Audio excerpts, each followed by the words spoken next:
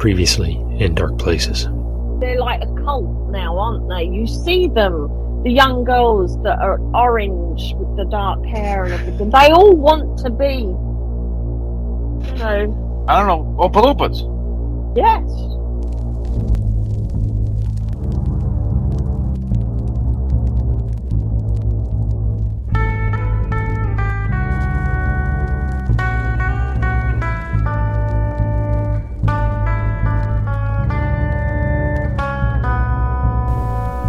Welcome to In Dark Places, the king of beers. Oh my goodness. And Massey. That was a fun one. Yeah, who is it? This is your In Dark news correspondent, Mr. Haunted. Hey, Jimmy. While listening to last week's program with Ann Massey, and if you didn't listen to that episode, please go back and listen to that. We were talking about weird things that scare us or creep us out. And I think we mentioned the Munchkins from The Wizard of Oz and Oompa Loompas. So I just wanted to share with you a little bit of the song and something else. Hold on. Let the joyous news be spread, the wicked old witch at last is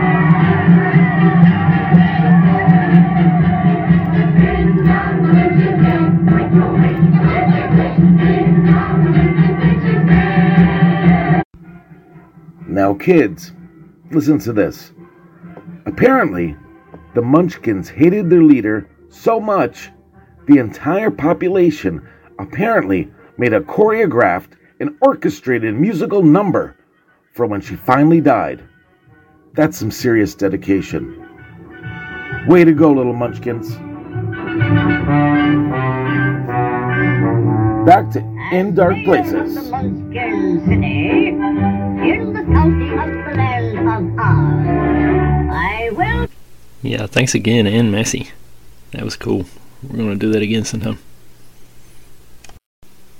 My dad has had lymphoma since back around March, and we thought they had it under control, but turns out they didn't, and it spread to his spine and brain, and he's not doing so good, so prayers appreciated. But he's in the hospital right now in Lexington, Kentucky, and I went to go see him a few days ago.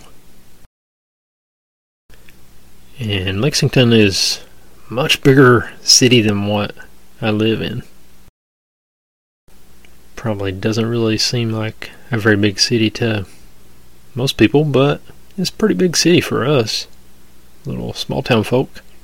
So when I go out there, I kind of like to hit up some food joints that we don't have around this neck of the woods.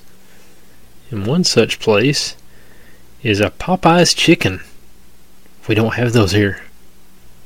So on this particular day, I went to the Popeye's Chicken House, and I was going to buy me some chicken. And that's where the zaniness ensues. I'll just back up a little bit and say that for years now, people have been saying that I look like other people. Like I have a doppelganger that has been into question before on the show, I think. His name is James, and people call me James when they see me, and I don't know who James is. But this goes like beyond doppelgangers, though. Supposedly a lookalike to a lot of celebrities. I think the first time I heard this was probably back around 2000. I was told that I look like Lars Ulrich from Metallica. Yeah, pretty cool, I guess. I don't see it. And I've been told that I look like Nicolas Cage, which is, pretty cool too. My favorite actor and all. I've been told that I look like Tom Petty, which I don't really see that at all. Nope. And I've also been told that I look like Dave Grohl from Nirvana and Foo Fighters.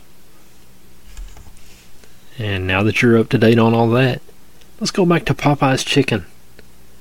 I went inside on this particular day because I had to use the bathroom.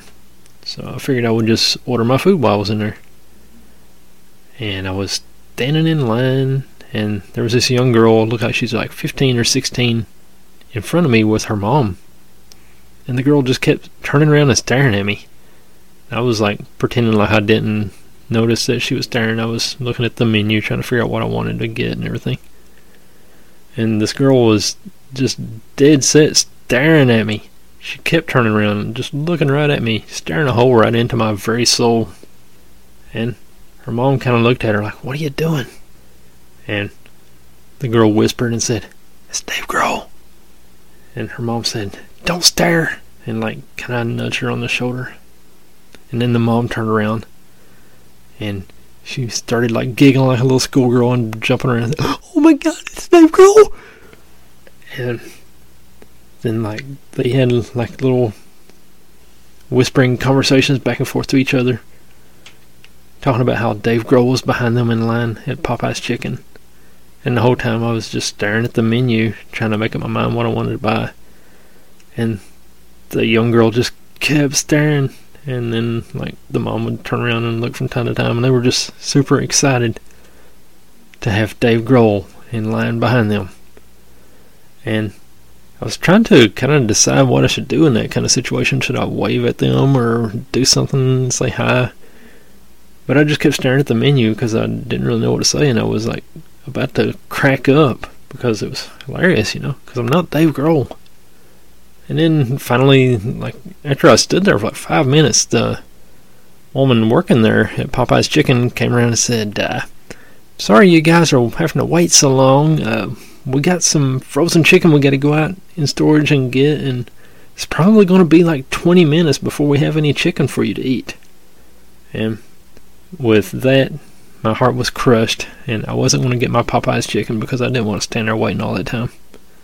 So I just quietly walked away and went back out to my vehicle, and I left the mom and the daughter a good story to tell all their friends about the time they saw Dave Grohl at Popeye's Chicken in Lexington, Kentucky.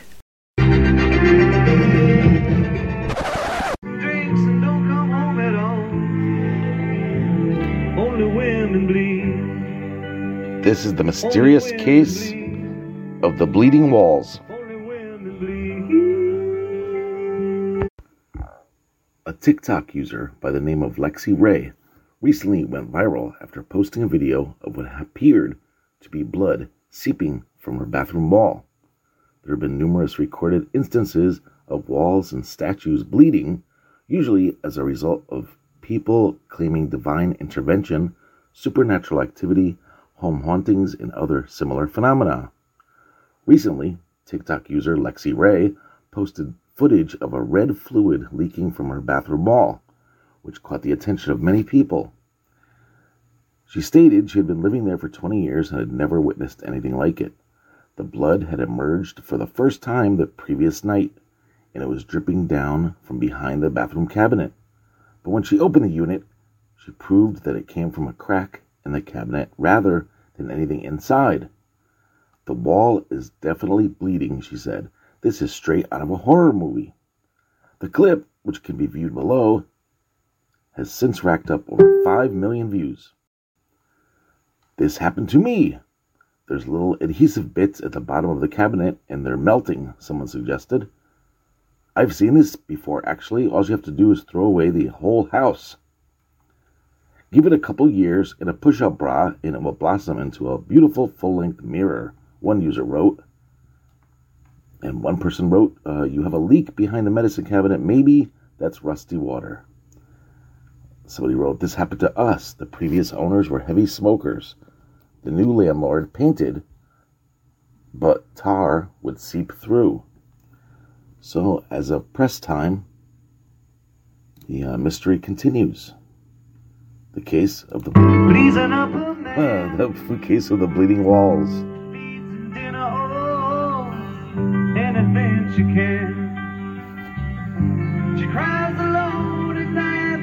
Back to In Dark Places. This is a story out of Florida, and it also continues our weird restaurant-themed stories that we've had. Florida man throws burger at his girlfriend, injuring her. by Brian Nemetz, New York Daily News. A 41-year-old Florida man is accused of hurling a cheeseburger at his girlfriend, which allegedly led to the woman stumbling over a curb and hitting the ground. A dispute between James Hunt and his unidentified girlfriend at a Clearwater, Florida Burger King led to the 53-year-old alleged victim trying to leave the eatery, at which time, according to the Smoking Gun, the suspect threw a burger at the 53-year-old victim, striking her in the back of the head. This action caused the victim to fall over a curb onto the ground, the report said, citing a complaint taken by police late Saturday afternoon. The report has its own voice. The police said they discovered blood and cheese on the woman's shirt. There was also blood on her shorts and cheese in her hair. Not her hair, cops said. The argument reportedly revolved around the victim's not wanting to eat her meal. Police said there were abrasions on her chin and lip, apparently from when she hit the pavement. Hunt reportedly admitted to tossing the burger at his girlfriend, but did not believe he had done so with enough force to make her fall. A Burger King employee reported that Hunt struck the woman while she was on the ground, which he also denies. The suspect has 2 prior domestic battery convictions in another state, the Smoking Gun reports. He is said to have been charged with felony domestic battery in this case, and has been ordered not to have contact with the victim. And here is your Nicolas Cage meltdown of the week.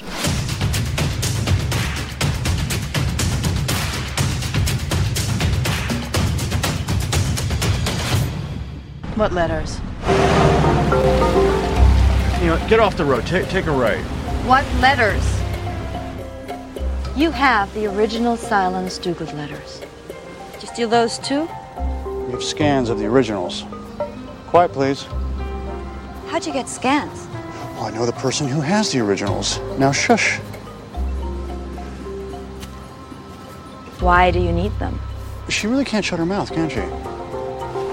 I'll tell you what, look. I will let you hold on to this if you'll promise to shut up. Please. Thank you.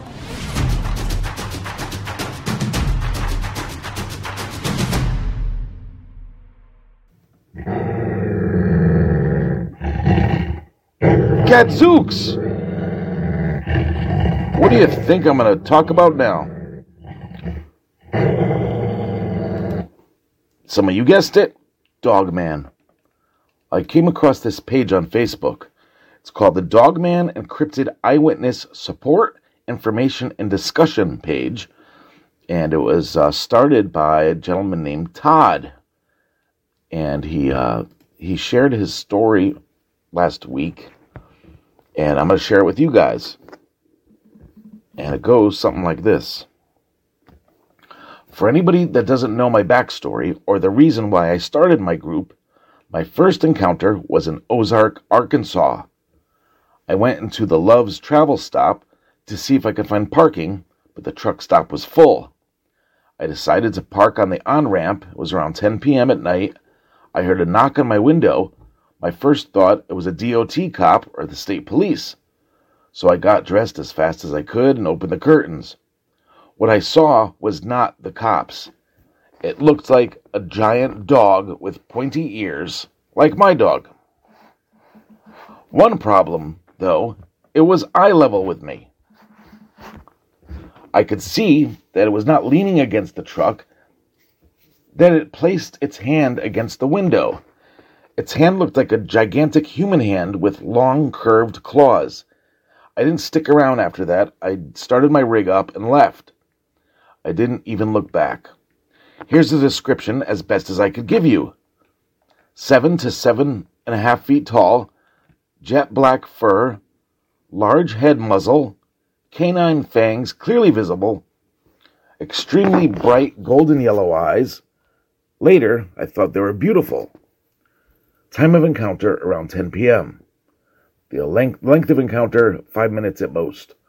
Size of the hand, twice as big as mine, 3-inch curved claws on every digit. The time of the year was January 2020. I don't remember the exact day. The second encounter, July 2020, Charlotte, North Carolina. The 485 bypass en route to Newark, New Jersey. I got on the bypass. I'm again driving big rigs in large cities unless I can help it. Oh, he's against driving big rigs in large cities unless I can help it. Most of the time, bypassers are easier. I was going through some construction when I saw some red eyes shine. My first thought was a bear, so I slowed my speed down. Last thing I want to do is hit a critter, especially of the large variety. But when I got a better look, I realized it was no bear. It was on its hind legs, and it was higher than the road sign it was standing next to.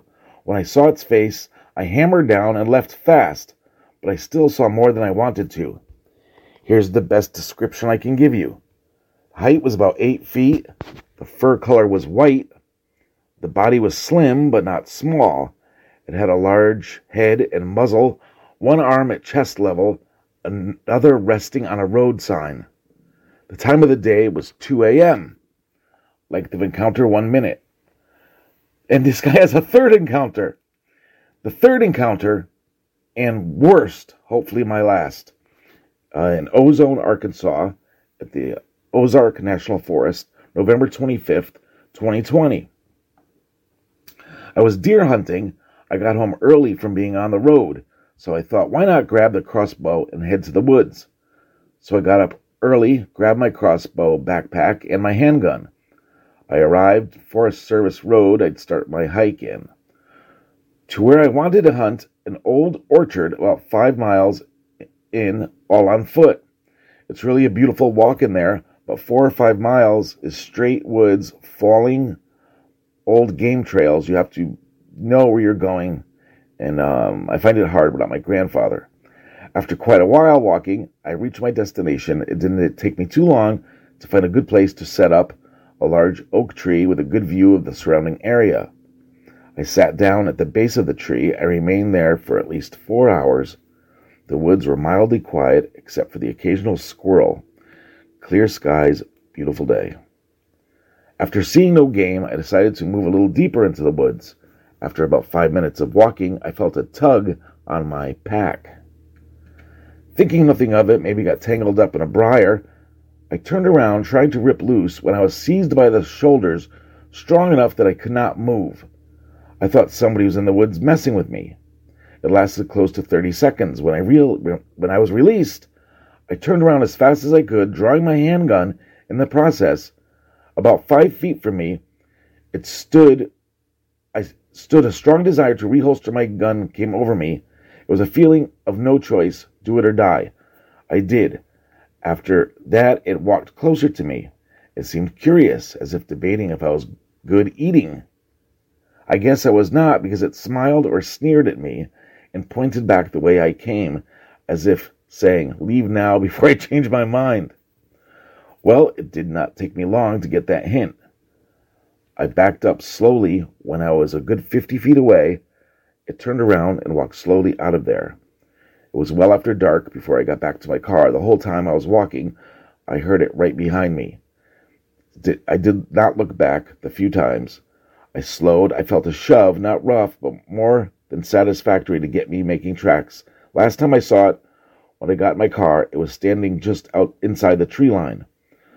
All I could make out was a silhouette and eye shine. Here is the best description I can give you. Under 6 feet tall, I had at least 3 inches on the thing, a dark brown coat, German Shepherd-like head with pronounced muzzle.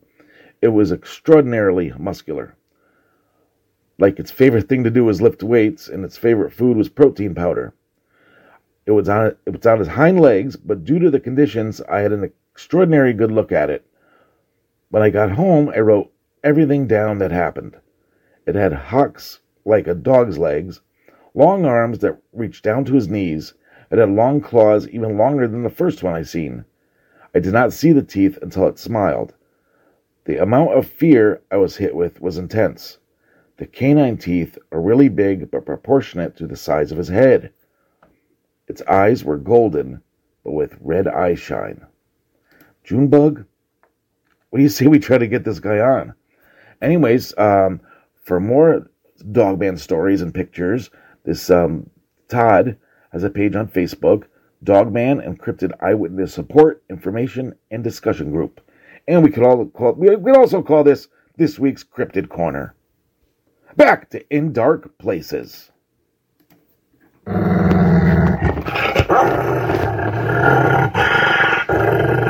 The Beast of Gévaudan. In a remote district of 18th century France, there stalked a marauding beast so terrible that its bloody deeds have passed into legend.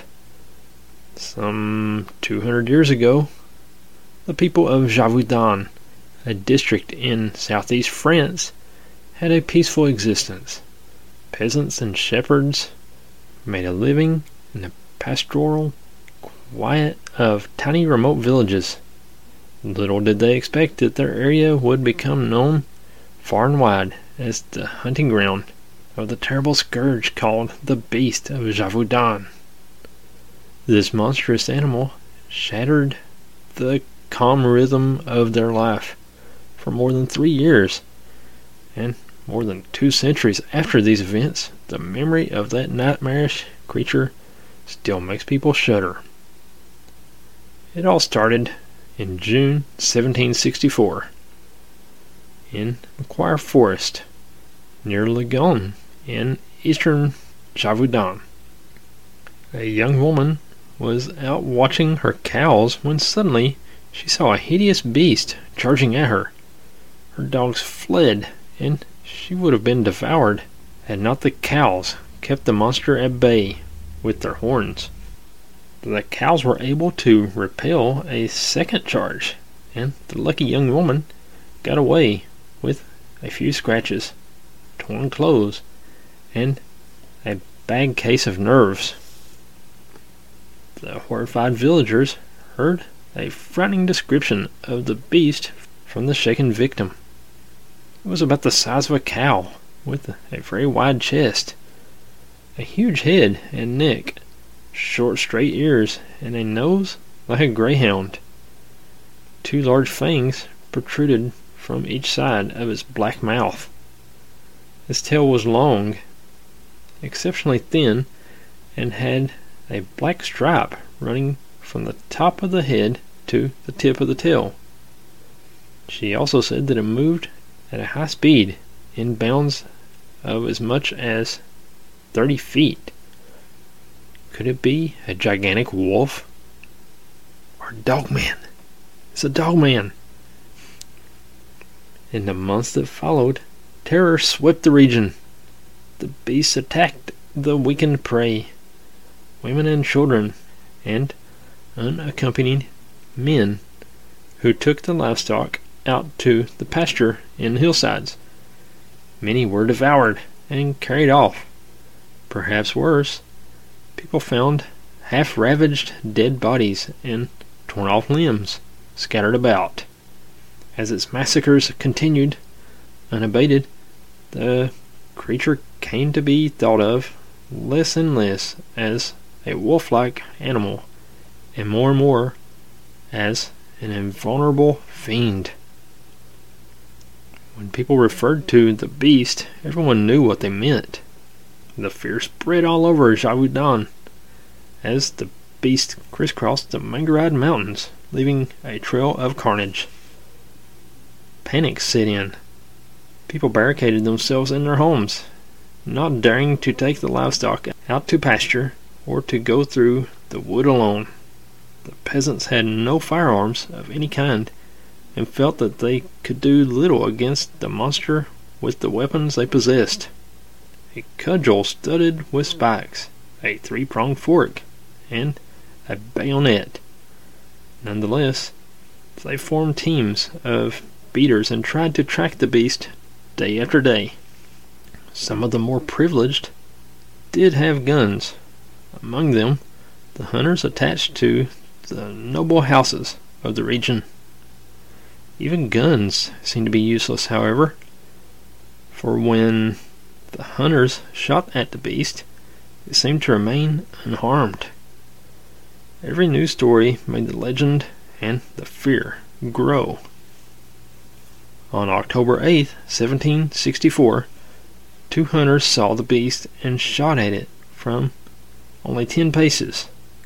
This time the creature fell, but got up again immediately.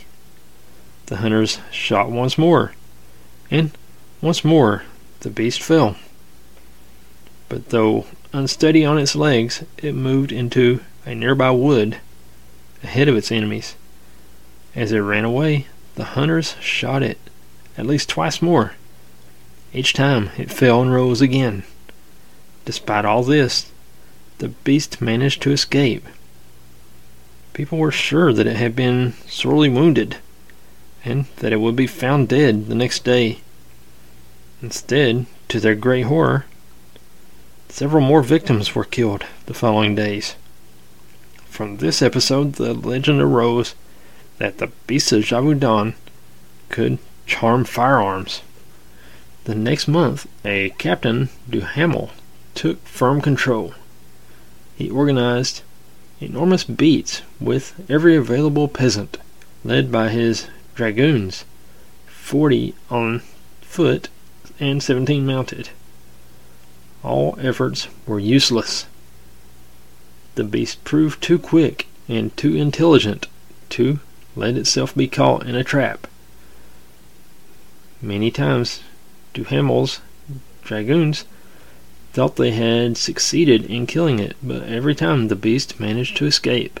A large reward was offered for the capture of the beast, and this brought hunters from all parts of France to Gévaudan in the hope of winning the money. Their hunt went on for months. In the end, the peasants became disgruntled. They had had enough of the dragoons, who ate their bread, trampled their fields, and invaded their houses. As the beast sensed the bad feelings between the populace and the soldiers and the hunters, it launched into a massacre more terrible than before, right under the noses of the dragoons. By this time, stories of the beast of Gévaudan had reached other countries of Europe. This prompted King Louis XV to action, and he sent a certain Denneval to the district. Denneval was a hunter reputed to have killed 1,200 wolves. He began tracking the beast with 6 of his best bloodhounds near Malaisie in February 1765. And now the Dennis family came into the picture, a family whose fate has been painfully linked to the history of the beast. The family comprised of the mother, father, 2 daughters, Julienne and Janine, in their 20s, and 2 sons, Jacques, 16, and Sylvain, 10. They were neither poor nor rich. They owned a few cows, sheep, and goats, which the children took care of. They lived just outside the village of Saint Privat des Fauves, at the foot of the Margeride Mountains. They had heard about the beast's massacres the previous autumn, and prayed that they would be spared. But this was not to be. In March 1765, when Denneval had been in the area for a month, the 3 older Dennis children were watching their livestock near Lisieux. Jacques had lit a fire under a rock, and Julienne had wandered away for a moment. Suddenly, Janine let out a great cry. The beast was upon her, seizing her by the head. Jacques, somehow imbued with superhuman strength, saved her by throwing the beast into the fire and holding it over the hot coals. But the beast, howling, got away. Janine was left with 2 gaping wounds, one behind each ear. and a torn shoulder. But worse, she went mad, never to recover her sanity. She remained a quivering wreck, and experienced sudden, intense bouts of terror that made her scream, as if the fangs of the beast had become permanently clamped around her head. Julianne never forgave herself for not being there to help. "Now it is either the beast or me," she declared, and she could often be seen clambering up the slopes of Malazoo, as if to provoke a fatal confrontation with her sister's attacker. Jacques Dennis, vowing to avenge Janine, joined up with Danival, and they became friends. The renowned wolf hunter developed a strategy with the great beasts of Duhamel. He thought that beating served only to make the beast more and more wary, and advocated trying to gain its confidence by letting it come out into the open of its own accord. Then, on a given signal, he and his team would try to encircle it, trapping it with the dogs. The strategy worked no better. The beast knew the region too well and was too clever. It scrambled up the slopes, took cover in a wood, sheltered in a thicket, hid in a ravine, crossed a river. All the while, it was pursued, often at its heels, by scores of men and dogs, soon left exhausted by this mad race over the rough terrain. The beast always evaded the hunters, leaving in its path a trail of slaughtered children, rent bodies, and strewn limbs. Then, on April 29th, 1765, 2 months after the arrival of Denival, a nobleman called de la Chamette spotted the beast not far from his home, between Ramies and St. Shelley. He saw the monster stalking a shepherd in a pasture and called his 2 brothers. The 3 of them took guns and went to lie in ambush below the pasture. One of the 3 went into the pasture and, by some ruse, got the beast to move towards the other 2. They shot at it. The beast collapsed on the ground and rolled over 2 or 3 times. De la Chamette fired again. The beast rolled toward the woods, managed to gain shelter, and fled. Great splashes of blood stained the soil and bushes all around. The beast clearly had been wounded, and everyone hoped it had gone away to die alone somewhere in the wood. But again, it was a false hope. All too soon, the beast was back at its bloody work. The Great Spring Fair, held in Malzoul, France, in May 1765, was the scene of much celebration, for the dreaded beast of Gévaudan, which had terrorized the region for nearly a year, was believed to be dead. But the joy was to be short-lived. Suddenly, a horse rider galloped up and shouted, "Marguerite is done for! The beast has got her!" Marguerite was a friend of Jacques Dennis, who had sworn to avenge himself on the beast because of its near-fatal attack on his sister, and he rushed away to find her. At the entrance of the village, where the road turns off toward the fields, Marguerite lay bathed in her own blood. Her throat was ripped wide open. That day the beast killed 3 victims, but did not even bother to eat them. This time, the rage and despair of the peasants drove them to action. They grabbed long forks and bayonets and put the dogs onto the still fresh scent.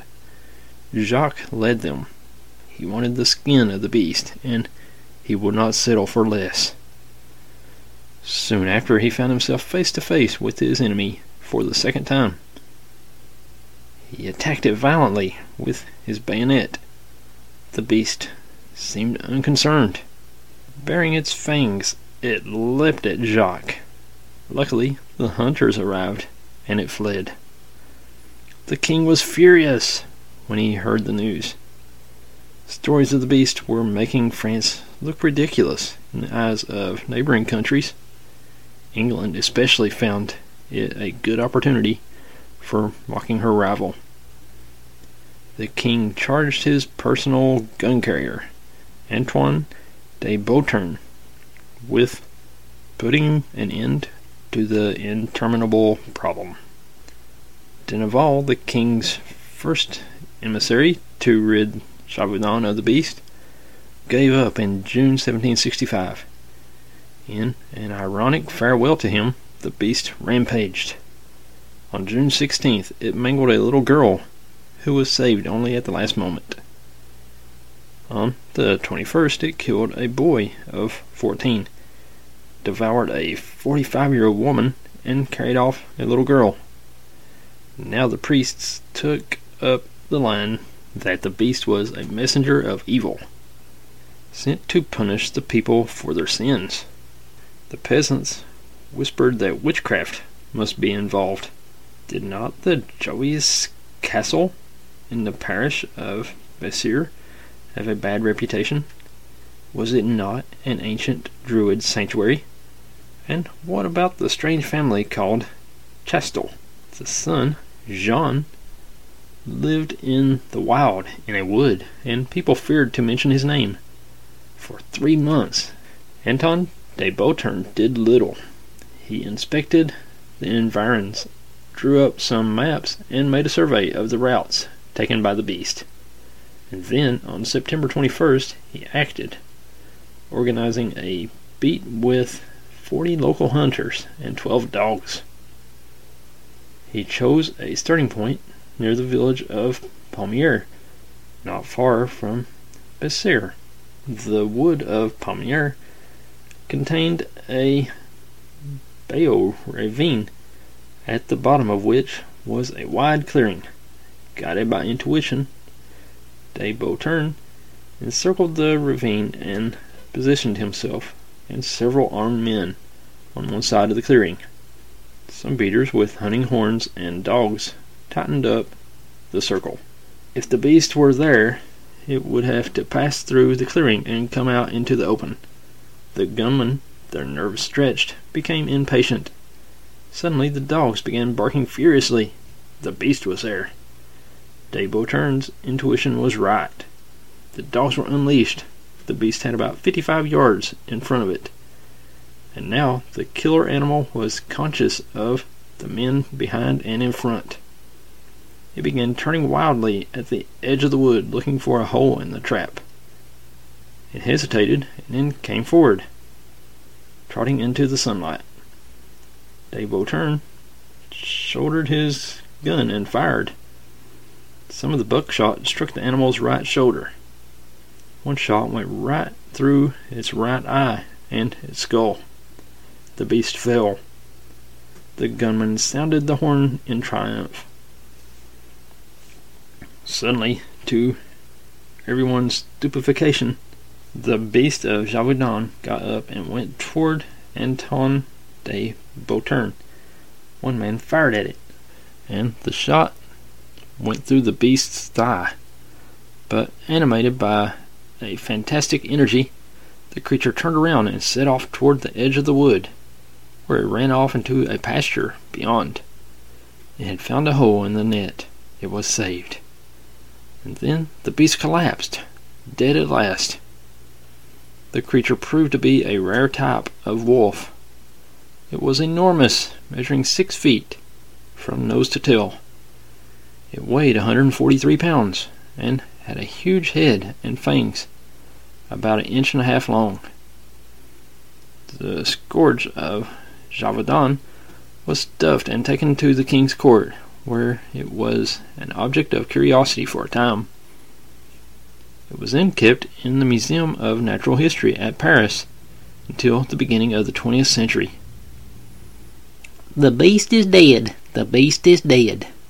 The shout went up, and there was great rejoicing in the villages in the relief after so many deaths. But still many people did not dare to believe it was true. Jacques Dennis, who had followed the great hunt in the Bayeux ravine, started home, tired but with a light heart. On the way he met his sister, Juliane, who exclaimed, "Ah, you believe that the beast is dead? I told you it would have to be that creature or me, and I am not done with it yet. Jean Castell knows it is still there, and it is watching us. I am going to Bessir to catch it up again." And with her hair flying in the wind, Juliane set off across the wood. Like someone in a raving frenzy, Jacques stood dazed for a moment, and then continued toward home. Fortunately, Juliane returned home unharmed, although still greatly troubled. In the next 2 months, until the end of November 1765, people no longer heard the sinister alarm bell sounding a fresh disaster from village to village. Yet this newfound peace was not at all it seemed. Killings went on, but an order of the king forbade anyone to speak of them. This resurrection of the beast reinforced superstition. People said that the vicious animal was not a wolf, but a fiend, a messenger. As the priests had said, the month of December was a nightmare. On Christmas Day, snow fell. People entrenched themselves in their homes, with the shutters closed. There was no sound except for the lowing of cows. Jacques Dennis set off in search of Juliane, who had not been seen since the day before. She was never seen again. A week after her disappearance, some unrecognizable remains were found along the narrow ravine of Planchette Stream. Shreds of flesh, bones, and some rags. All the winter, the carnage continued. Juliane's father, overcome by her loss, started a search with Jacques. They went among the strange dolmens and menhirs that had scattered throughout the region, and that are associated by tradition with pagan witchcraft and rituals, but they found no trace of Juliane or the beast. The winter of 1766 to 1767 was calmer, with only a few disappearances, but in the spring the massacres began again. It is not known how many were killed. Many families did not admit to the deaths, and the authorities no longer registered them. It came to light, however, that from March to June 1767 there were 14 victims of the beast, all taken in a strip of land 3 miles long around Pauhac. In May and June the peasants went on pilgrimages, hundreds of them, to Notre Dame de Bayeux at the foot of Mount Chauvet. They celebrated Mass and took Holy Communion. Jean Castell came armed. He had his gun and 3 cartridges blessed. On June 19, 1767, a noble of the region organized a huge beat. 300 hunters and beaters participated. Chastel positioned himself on the Saint d'Aubert, just as Antoine de Beautern had placed himself in the Bayeux ravine. He opened a prayer book and read it, and thus he waited for his adversary. Suddenly there was a rustling of leaves, and a furtive shadow. The beast, pushed forward by the dogs, came out in front of Chastel a few steps away. Chastel finished his prayer and slowly closed the book, taking off his glasses and putting them in his pocket. The beast waited, immobile. It knew it was about to meet its destiny. Chastel raised his gun and fired, and the beast fell. And Chastel simply said, "Good, you will kill no more." It is said that on that spot where the beast died, the grass no longer grows.